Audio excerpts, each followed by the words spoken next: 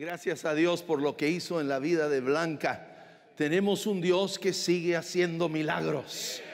El Dios del Antiguo Testamento y del Nuevo Testamento sigue vivo, sigue sentado en el trono, y tú y yo, nuestra fe está puesto en Él. Queremos mandar un saludo a todos los que están en el campus de West, Northeast, Chihuahua, San Antonio, y todos los que nos están viendo en línea. Yo sé que muchos hoy, el día de hoy, por X razones no quisieron estar en un auditorio, están viéndonos en línea. Bienvenidos, los amamos. Estamos día a día, vamos a estar mejorando tanto la experiencia aquí como en línea para todos. Había originalmente pensado iniciar el día de hoy una serie sobre Jonás. Es un libro corto, 4 capítulos, pero debido a toda la situación, todo lo que está sucediendo, sentí de Dios cambiarlo, y vamos a empezar esta serie que se llama Jesús es mi roca. Díganlo conmigo: Jesús es mi roca. Él es nuestra roca inconmovible. En medio de la tormenta, las tormentas, ¿verdad?, pegan contra las rocas y las golpean, pero luego pasa la lluvia, pasa el viento, pasa la tormenta, sale el sol, y ¿qué sucede? La roca sigue ahí firme, inconmovible. Y eso es Jesús en nuestras vidas. Ahora, ¿verdad?, vivimos en tiempos de gran inseguridad. Gente ordinaria como políticos están operando bajo un espíritu que es un espíritu de temor, es un espíritu de pánico. Y ese espíritu, no viene de Dios, no viene de Dios. Ese no es el espíritu de Dios. Las tiendas parecen como si estuvieran regalando todo. Filas increíbles, y luego toda la gente comprando papel sanitario. Oigan, hasta el momento, todos los reportes que he visto, el coronavirus no te da diarrea. ¿Qué ondas? Digo, no sé si van a empezar a construir casas con papel sanitario o qué. No podemos dejar que el pánico sea lo que nos mueve. Ahora, ¿qué es lo mejor para resistir un virus? Tener un sistema inmunológico fuerte, firme. Es igual en nuestra fe. ¿Cómo combato el temor? ¿Cómo combato el pánico cuando está todo a mi alrededor? Cuando está en las noticias, cuando está en los políticos, cuando está el compañero en el trabajo que está a mi lado y todo el día me está hablando de esta crisis. ¿Cómo lo combato? Es teniendo un sistema inmunológico espiritual fuerte. ¿Y cómo hacemos eso? Es llenándonos de esta palabra de Dios. Es llenando mi vida día y noche de esta palabra y de fe. Fe viene por el oír, y el oír, ¿qué? Las noticias, no. Oír, ¿verdad?, lo que están diciendo en Facebook, no. Viene por medio de oír esta palabra de Dios. Y hoy quiero iniciar. Hay tanto que pudiéramos. Tenía tanto material, dije, no lo voy a poder dar todo en un solo domingo. Es demasiado, donde Dios habla de su protección, su cuidado sobre nuestras vidas. Pero vamos a iniciar hoy en el Salmo 91. Si traen sus Biblias, sea en su teléfono, sea en papel, ábranlo. A mí me encanta el papel. Yo sé, los millennials no conocen lo que es el papel y pluma, pero a mí me gusta, porque a mí me gusta subrayar, me gusta escribir en ello, y tecnológicamente no soy tan avanzado. Sí puedo, tengo mi Biblia aquí también y lo puedo leer aquí, y me dicen que lo puedes subrayar y anotar, pero yo todavía no he aprendido eso, ¿verdad? Perdonen, oren que Dios les dé un pastor más joven. Pero bueno, ábranlo. Yo quiero que tú veas en tu Biblia este pasaje de la Biblia, y lo vamos a tener en la pantalla para que todos lo podamos leer juntos. Dice: el que habita al abrigo del Altísimo morará a la sombra del Omnipotente.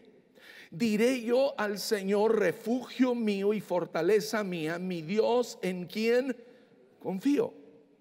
Porque Él, ¿okay? Él, no el gobierno, ¿okay? No tu médico, Él, el Dios, Jesús. Él te libra del lazo del cazador y ¿de qué? De la pestilencia mortal. Con sus plumas te cubre y bajo sus alas hallas refugio. Escudo y baluarte es su fidelidad. No que no temerás. No temerás. ¿Saben que este mandato de no temer es el mandato que más encontramos en la Biblia sobre todo otro mandato? ¿Ah? Lo que Dios más habla en nuestras vidas es que tú y yo vivamos libres del temor. Lo encontramos en todas partes en la Biblia. Algunos pastores han dicho que hay más de 365 referencias a vivir una vida sin temor en la Biblia, uno por cada día. Cada día Dios nos dice: no temerás el terror de la noche, ni la flecha que vuela de día, ni la pestilencia que anda en tinieblas, ni la destrucción que hace estragos en medio del día. Aunque caigan 1000 a tu lado y 10,000 a tu diestra, digan conmigo, a ti no se acercará. A ti no se acercará, está diciendo Dios. Con tus ojos mirarás, verás la paga de los impíos, porque has puesto al Señor, que es mi refugio, al Altísimo por tu habitación. No te sucederá ningún mal, ni plaga se acercará a tu morada, pues Él, de nuevo Él, Dios, dará órdenes a sus ángeles acerca de ti personalmente, que te guarden en todos tus caminos. En sus manos, o en las manos de los ángeles de Dios, te llevarán para que tu pie no tropiece en piedra. Sobre el león y la cobra pisarás. Hollarás al cachorro de león y a la serpiente. Está hablando aquí de que Dios nos da autoridad sobre el diablo y sus demonios.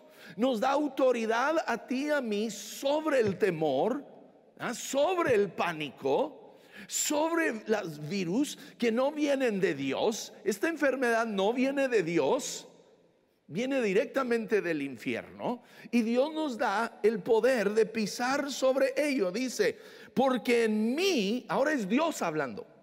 De estos últimos 2 versos del capítulo es Dios directamente hablando.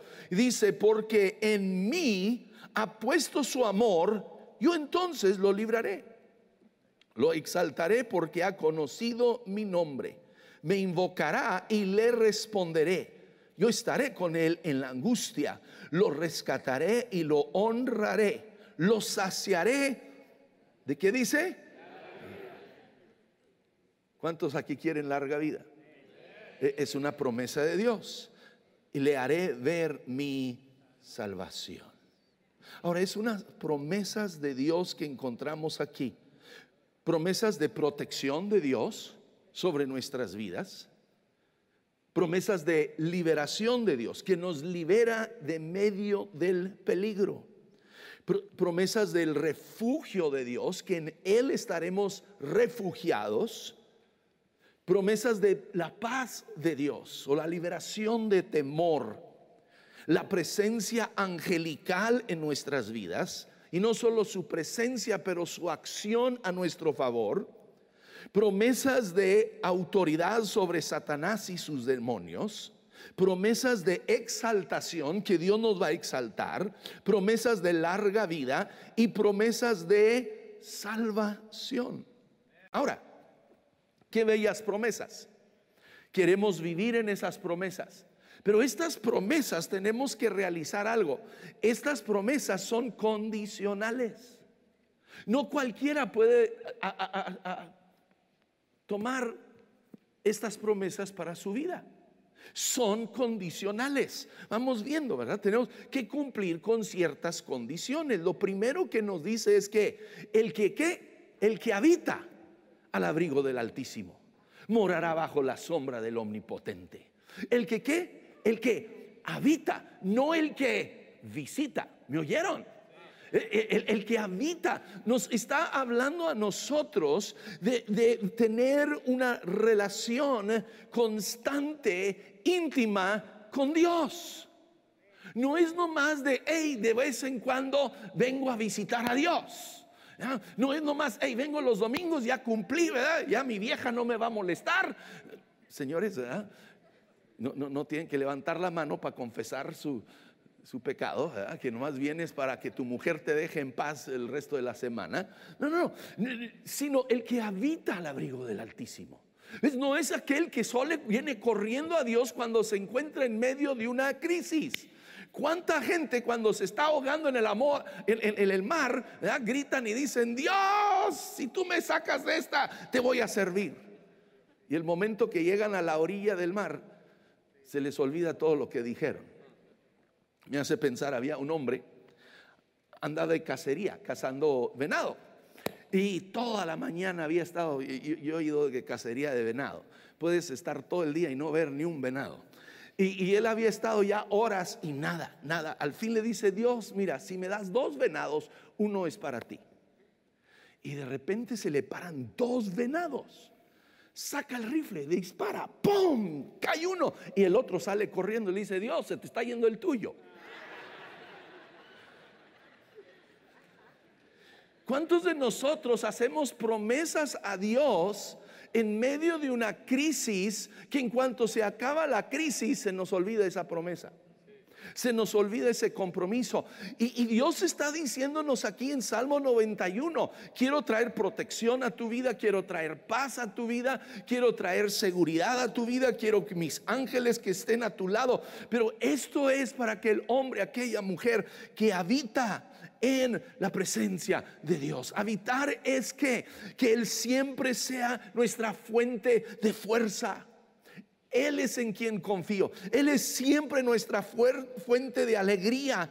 Él es siempre nuestra fuente de paz. Él es siempre nuestra fuente de provisión. Mi esperanza está en Jesús. Mis ojos están en Jesús. En medio de los tiempos buenos y en medio de los tiempos malos, mi esperanza es Jesús y mis ojos están puestos en Jesús. Siempre, no importa las circunstancias de nuestra vida. Dios en medio de estas crisis nos acaba de prometer aquí, ¿verdad?, que Él nos da inmunidad. Dice, 1000 caerán a tu lado, 10,000 a tu diestra, pero a ti no te llegará. No te llegará. Cuando el ángel de la muerte pasó por Egipto, el pueblo de Dios habían puesto la sangre de un cordero sobre el dintel de sus puertas, el marco de sus puertas. Y el ángel, cuando pasaba y veía esa sangre, seguía por delante.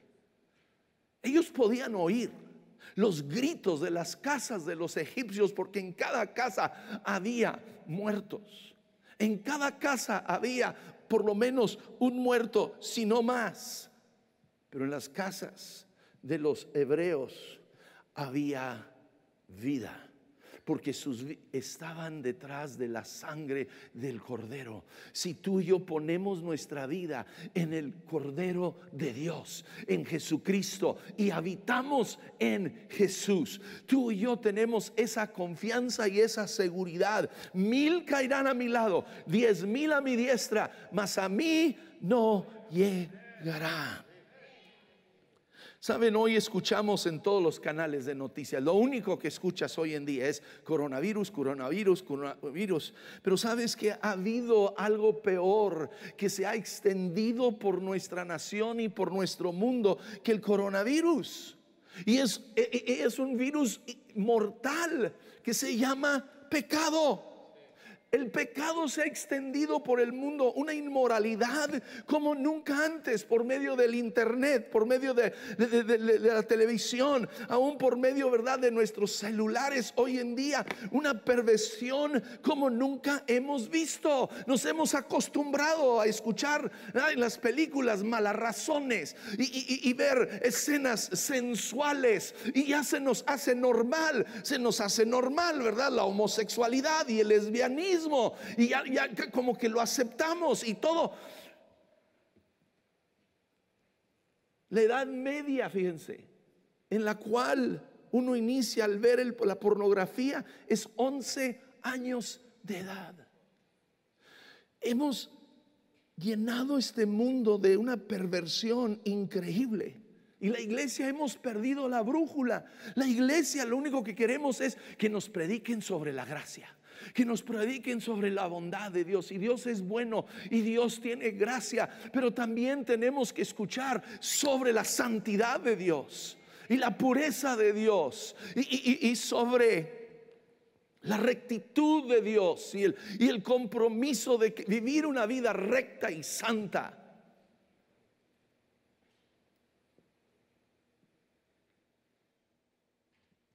Lo peor que le puede suceder a un hombre no es el coronavirus, sino que su vida sea infectada de pecado y nunca sea confrontado con la realidad de que va a tener que enfrentarse a un Dios justo y santo y dar razón de su vida, sabiendo que hay un antídoto, hay salvación en Jesucristo si ponemos nuestra vida en Él. Tú y yo tenemos que confiar. Él hoy está sentado en su trono en medio de toda crisis. Ahora, esta crisis, ¿saben?, va a ayudar a definir quiénes son genuinamente verdaderos hijos de Dios. Nos definen las crisis. ¿Mi fe está puesta en Dios o mi fe se tambalea en cualquier momento, en medio de cualquier crisis? Nuestra fe tiene que ser firme en Dios. Dios quiere levantar en medio de estos tiempos una iglesia que no está dada al temor, que no está dada a la desesperación, sino confía en Él y confía en su palabra. Por lo cual, escúchame, y no estoy aquí para criticar a nadie, ¿ok? Pero mientras el gobierno nos permite, vamos a seguir teniendo reuniones. Mientras el gobierno lo permite, aquí vamos a estar.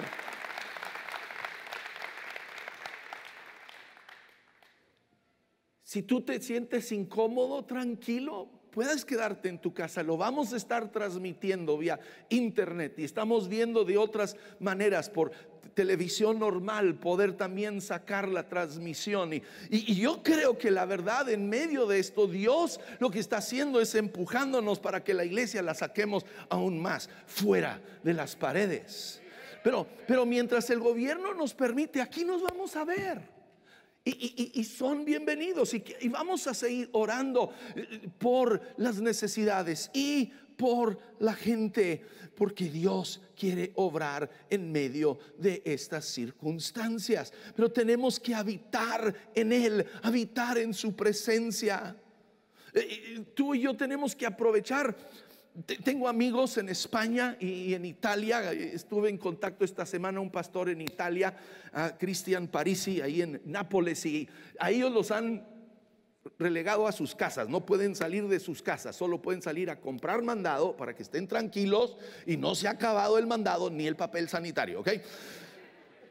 Pueden salir a hacer sus compras y pueden ir al hospital. Fuera de eso se tienen que quedar en sus casas, pero todavía tienen luz eléctrica, todavía tienen agua potable, todavía tienen internet, todo está funcionando. ¿Okay? Ahí están. Pero en medio de esto, si llegara a suceder, no te la pases todas las horas viendo noticias o viendo Netflix. Vamos aprovechando para buscar. Si de repente no tienes trabajo, tienes que quedarte en casa, aprovéchalo para leer tu Biblia.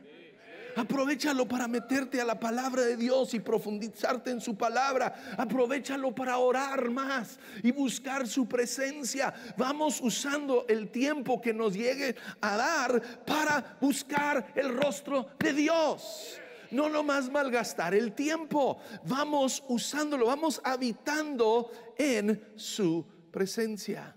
Ahora, otra cosa que yo veo aquí en Salmo 91, los últimos dos versos, cuando Dios mismo empieza a hablarnos, nos llama ¿a qué? A un amor. Dice, porque en mí ha puesto su amor, entonces lo libraré. Sabes, Dios tiene que ser el afecto de nuestro corazón. Tú y yo tenemos que enamorarnos más de Dios. Enamorarnos más de Dios que de este mundo, que del dinero, que de ¿verdad? Facebook, que de alguna persona en nuestra vida. Dios tiene que ser nuestro primer amor.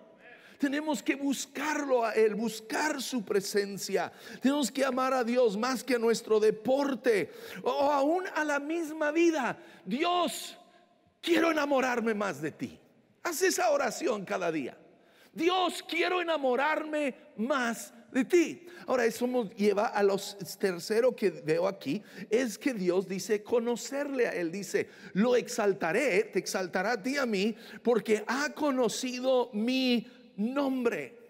Está hablando del carácter de Dios. Tú y yo tenemos que conocer más a Dios. Lo más que conocemos a Dios, lo más que nos vamos a enamorar de Dios. ¿Ves? Algunos no tenemos mucha pasión por Dios, mucho amor por Dios, porque no conocemos a Dios. Entonces vamos buscando conocerlo. Dice, el conocer su nombre. Dios se revela a través de su nombre. Encontramos en el Antiguo Testamento y el Nuevo Testamento nombres de Dios. Uno es el Shaddai, que es el Dios todopoderoso. Tú y yo, nuestro Dios es el Dios todopoderoso. Él es mayor que cualquier virus. Él es mayor que cualquier gobierno. Él es el mayor que cualquier situación. Dios no está ahorita sentado en el trono temblando diciendo, ¿y ahora qué hago? ¿Ahora qué hago? ¿Qué hago? Dios ya sabía que esto venía.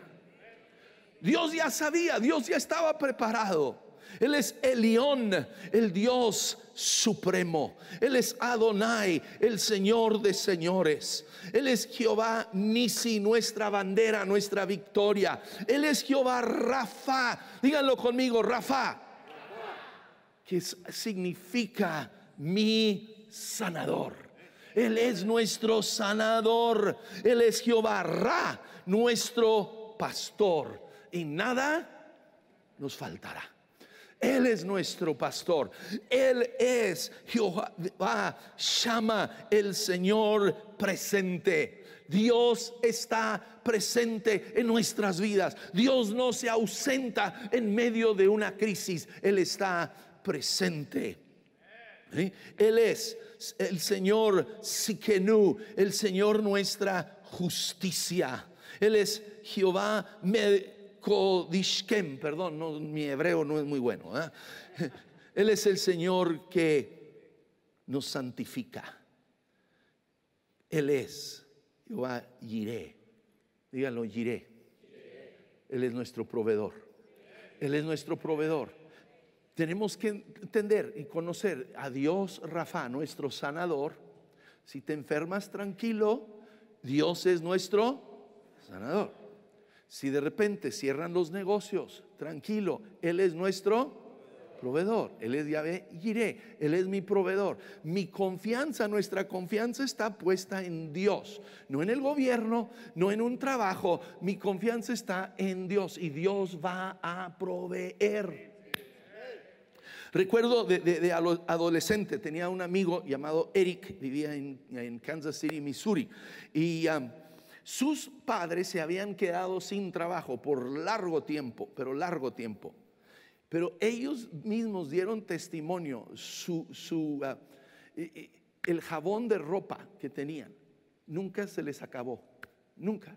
Dios sobrenaturalmente lo estuvo multiplicando todo el tiempo que estuvieron sin trabajo, ¿ya? Y yo no sé cuántas otras cosas Dios sobrenaturalmente multiplicó. Entonces, que Dios va a proveer. Tenemos que poner nuestra fe en Él. ¿Cómo lo va a hacer? No sabemos, pero Dios lo va a hacer. Yo no le tengo que decir a Dios cómo, yo solo que tengo que confiar en Él, que Él es nuestro proveedor. Entonces tenemos que conocer, y luego Él es Yahweh Shalom. Digan shalom conmigo. Significa paz. Él es paz en nuestra vida en medio de toda situación. Y luego, leyendo Salmos 91, preparándome para hoy, mis ojos caen sobre Salmos 92. Es seguidito, ¿verdad? Y tengo ahí subrayado los primeros versículos del Salmo 92. Entonces, fíjense lo que dice: bueno es dar gracias al Señor y cantar alabanzas a tu nombre, oh Altísimo. Y luego esta es la parte que me saltó, porque esta aquí les voy a dar una receta que necesitamos tú y yo durante todo este tiempo, ¿ok? Ahí les da una receta, no es receta médica, esta es receta de Dios. En medio de todo esto dice: anunciar por la mañana tu bondad y tu fidelidad por las noches. Entonces, por la mañana, cada mañana, antes de, ok, esta es la receta que les voy a dar de parte de Dios. Cada mañana al despertar, antes de prender las noticias, antes de consultar el internet y qué están diciendo tus amigos y los demás, antes de cualquier cosa, lo primero que tú y yo vamos a hacer es ¿qué? Abrir esta palabra.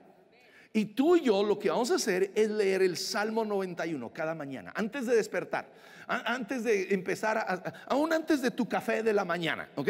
Antes de cualquier cosa, lo primero que hacemos, tengan su Biblia allí a su lado de su cama, usted se despierta, usted se levanta y lo primero que va a hacer es abrir esta palabra de Dios y usted va a leer en voz alta, ¿en voz qué? El Salmo 91. Y puede leer el Salmo 23 y el Salmo 27 y el Salmo 136 y búsquese los salmos que a usted le encanta y usted los va a leer en voz alta antes de prender cualquier cosa. Eso es lo que nos dice. Me encanta Lamentaciones, el capítulo 3. Lamentaciones es escrito en un tiempo de gran tragedia en Israel. Por eso se llama lamentación, está lamentando, está llorando, ¿verdad? Pero fíjense, en medio de eso dice, es Lamentaciones 3, 21 al 23. Escríbelo, ponlo en un lugar donde lo vas a leer todos los días. Esto traigo a mi corazón, por esto tengo esperanza. Dice que la misericordia del Señor jamás termina, pues nunca fallan sus bondades. Son nuevas cada mañana, grande es tu fidelidad. Léelo cada mañana, porque aquí te habla de las mañanas, ¿ok? Que las misericordias del Señor jamás terminan, pues nunca fallan sus bondades. Son nuevas cada mañana, grande es tu fidelidad. Y luego, la segunda parte de la receta nos habla Salmo 92, que por las noches dice anunciar tu fidelidad por las noches. Entonces, después de que llegues a tu casa, ya terminaste, ya todo, ya estás por irte a la cama y apagas la tele, apaga el internet, apaga todo esto. Y luego, ¿qué vas a hacer? Vas a volver a abrir la palabra de Dios. Vas a volver a abrir esta palabra y vas a volver a irte al Salmo 91. Vas a ir y vas a leerlo en voz alta. ¿En voz qué? Salmos 4:8 dice: en paz me acostaré y así también dormiré, porque solo tú, Señor, me haces habitar seguro. Entonces, cada mañana al despertar, lo primero que vamos a hacer, familia, lo primero que vamos a hacer es ir a esta palabra y leerla en voz alta para que la oigas. La fe viene por el oír. ¿Y el oír qué? No es suficiente nomás leerlo con tus ojos. Háblalo. Las noticias, tú lo estás ¿qué? Oyendo, lo estás escuchando y te está entrando y te está metiendo el pánico, el temor. Tú tienes que contrarrestar eso con la palabra de Dios. Cada mañana al despertar, cada noche antes de dormir, tenemos que meditar en la palabra de Dios. Entonces, les voy a dejar tarea. Recuerden, fui maestro de educación física. Yo sé, no se nota. Pero tú y yo, esta es la tarea. Vamos como iglesia, vamos memorizando el Salmo 91 esta semana. ¿Qué les parece? Todos vamos memorizando, que tú y yo sin verlo podamos recitar este versículo. Que podamos declararlo: el que habita al abrigo del Altísimo morará bajo ¿qué? La sombra del Omnipotente. Y tú y yo lo vamos a recitar, lo vamos a memorizar todos esta semana. Háganlo un proyecto familiar. Sé que todos los jóvenes, todos los hijos están en casa, no están en la escuela. Usted les va a decir, bueno, aunque no estén en la escuela, hay tarea. Y le van a ayudar a papá y mamá a memorizar este capítulo de la Biblia. Y háganlo un proyecto familiar. Y vamos memorizando esta palabra de Dios. Y que esta palabra se meta en nuestros corazones, que se meta en nuestras mentes. Y cada día lo vamos a estar recitando, cada mañana al despertar, cada noche al irte a la cama. Y si en medio del día sientes que el pánico se te viene encima, abre tu Biblia. Tenlo listo, tenlo en tu celular, tenlo en donde puedas abrirlo y empezar a leer en voz alta el Salmo 91. ¿Okay? El Salmo 91. Y evita estar constantemente viendo todas las noticias, porque el temor no viene de Dios. ¿Okay? Él no nos ha dado espíritu de cobardía, sino de poder, de amor y de dominio propio. Jesús mismo habla nuestras tormentas y nos dice: yo les he dicho estas cosas para que en mí hallen paz. ¿En dónde está nuestra paz? En Él, no en la ausencia de problemas. Él no dice van a tener paz porque ustedes no van a tener problemas. No. Vamos a tener situaciones. Daniel cayó en el pozo de los leones, mas Dios le cerró la boca a los leones. Sadrach, Mesach, Abednego terminaron en el horno de fuego, mas no se quemaron. Tú y yo vamos a vivir por medio de esta crisis, pero nuestra paz no está en la ausencia de la crisis, está en la presencia de Cristo en nuestras vidas. En este mundo, dice, afrentarán aflicciones, pero anímense, yo he vencido al mundo. Déjales platico. Aquí está este barco. Es el USS Enterprise. El hermano Wayne Myers, algunos de ustedes lo conocen, un hombre ya de 98 años de edad que sigue predicando, ha sido misionero en México por años, es realmente un apóstol. Él de joven estuvo en este barco durante la Segunda Guerra Mundial. Y este barco estuvo en más de 20 batallas. Estuvo en Pearl Harbor, estuvo en Midway, estuvo en las islas de Salomón, en las islas de Santa Cruz. 3 veces los japoneses declararon que la habían hundido este barco. Pero saben que en este barco había un grupo de cristianos. El hermano Wayne lo platica. Había un grupo de cristianos fervientes que siempre se juntaban antes de cada batalla a orar y a clamar a Dios. Dice él, literalmente, él vio bombas caer de aviones japoneses, caer sobre el barco y botar como si fueran de hule y nunca explotar. Dios puede hacer eso con una bomba. Dios puede hacer lo mismo con el coronavirus en tu cuerpo y en mi cuerpo. Ahora, debemos de orar. Nos dice la palabra en Filipenses 4:6: no se inquieten por nada, más bien en toda ocasión con oración y ruego presenten sus peticiones a Dios y denle ¿qué?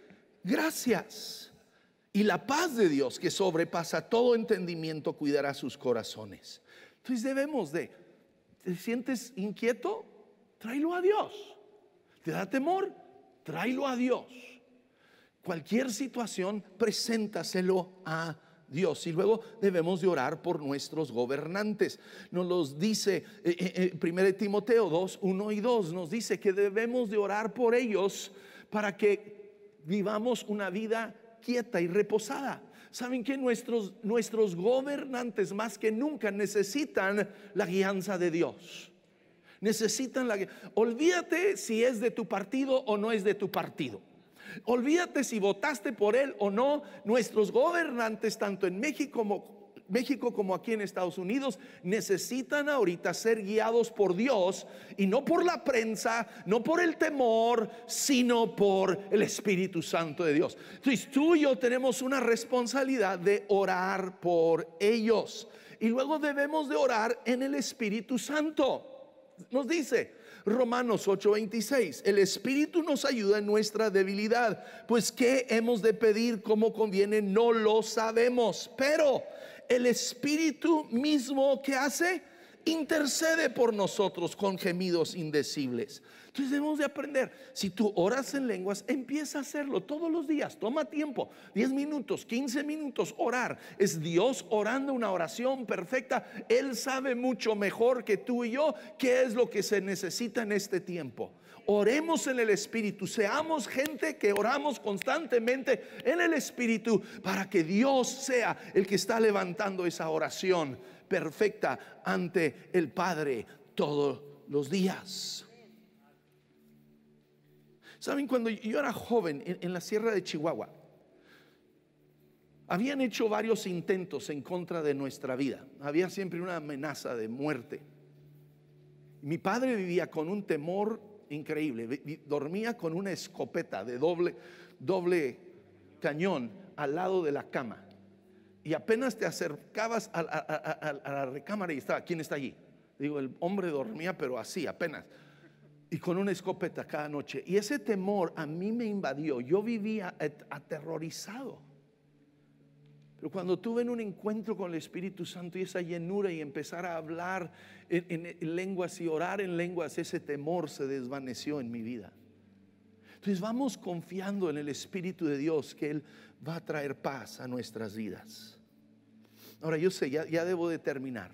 Vamos poniéndonos sobre nuestros pies. El presidente Trump declaró el día hoy, este domingo, un día nacional de oración. ¿Saben? El gobierno no tiene la solución a esta situación. La comunidad médica no tiene la solución a esta situación. Pero tú y yo podemos ir a un poder superior y mayor, que es nuestro Padre Celestial, es Dios.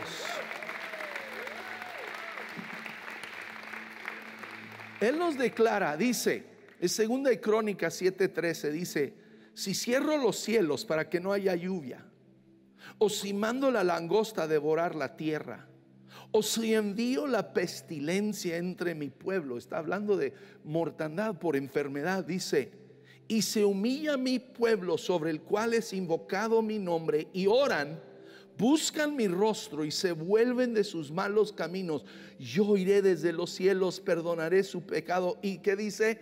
Sanaré su tierra. Sanaré su tierra. Dice: ahora mis ojos, esta promesa de Dios, están abiertos y mis oídos atentos a la oración que se haga en este lugar.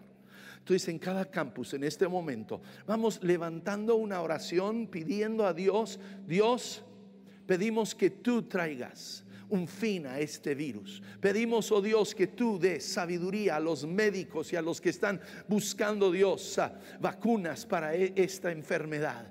Vamos, Señor, clamamos a ti hoy en el nombre de Jesús, que tú des sabiduría al presidente Trump, al presidente Andrés Manuel López Obrador, a nuestros gobernantes. Dale sabiduría, oh Dios, para cada decisión que tienen que tomar. Y Señor, clamamos a ti. Nuestra fe no está en el gobierno, nuestra fe no está en la comunidad médica, sino nuestra fe está en ti, Dios. Y venimos como tu pueblo, Dios, humillándonos delante de ti, reconociendo que dependemos totalmente de ti y de tu misericordia.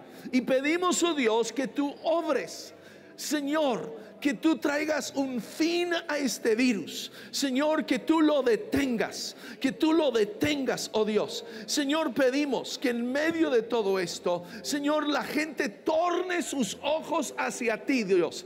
Que la gente te busque a ti, que nosotros como tus hijos te busquemos a ti, nos refugiemos en ti, Señor. Que aprendamos a habitar, Señor, en tu presencia, habitar, oh Dios, Señor, en tu abrigo, oh Señor, a estar debajo de tus alas, oh Dios. Que nuestra fe esté en ti, no en el hombre. Señor, perdónanos por el temor, perdónanos, oh Dios, por la falta de fe. Señor, haz que nuestra fe crezca, que nuestra fe aumente, Señor, y que podamos ver tu mano obrar en nuestras vidas, en nuestras familias. Pedimos, Señor, tu protección sobre cada familia.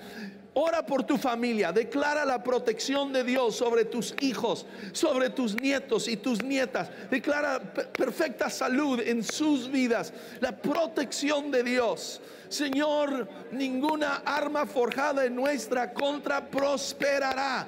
Lo declaramos, es tu palabra, es tu verdad. Declaramos tu salud, oh Dios, para cada hijo y cada hija tuyo. Declaramos, Señor, tu promesa, que tú nos darás largura de vida, de años. Lo declaramos, oh Dios, una vida larga, una vida llena de salud, una vida llena de propósito para cada hijo y hija tuyo. En el nombre de Jesús, en el nombre de Jesús, lo proclamamos y lo declaramos, oh Dios, en tu nombre, Señor.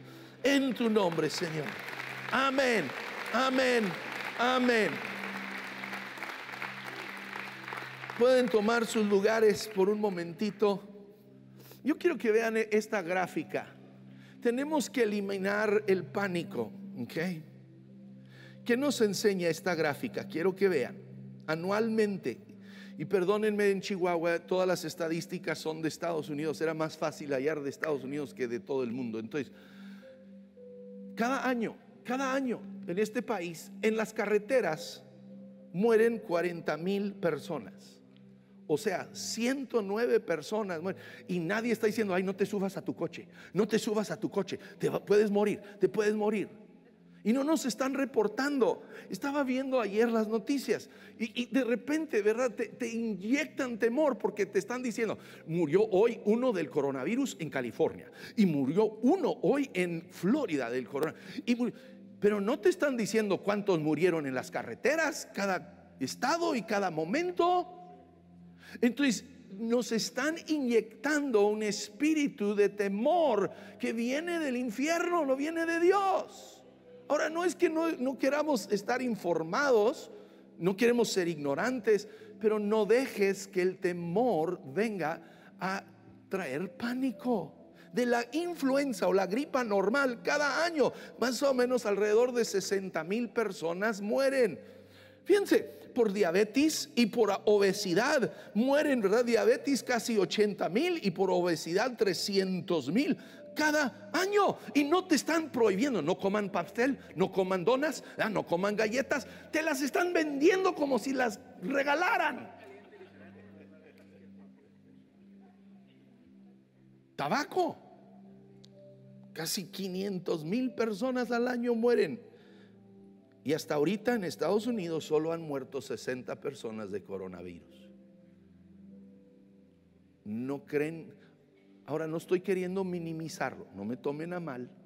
Debemos de escuchar todo lo que el gobierno nos está diciendo. Debemos de seguir todas las medidas de seguridad que nos están dando. Necesitamos estarnos constantemente lavando las manos, tal vez no tocando a las personas como normalmente lo haríamos. Debemos de, miren, algunas cosas muy sencillas.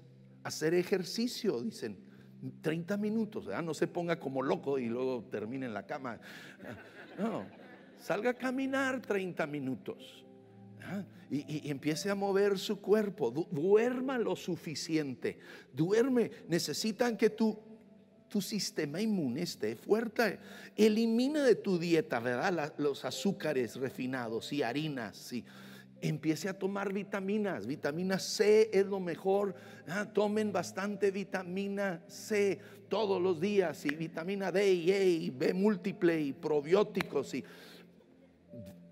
y vamos a estar bien. Dios está con nosotros. Termino.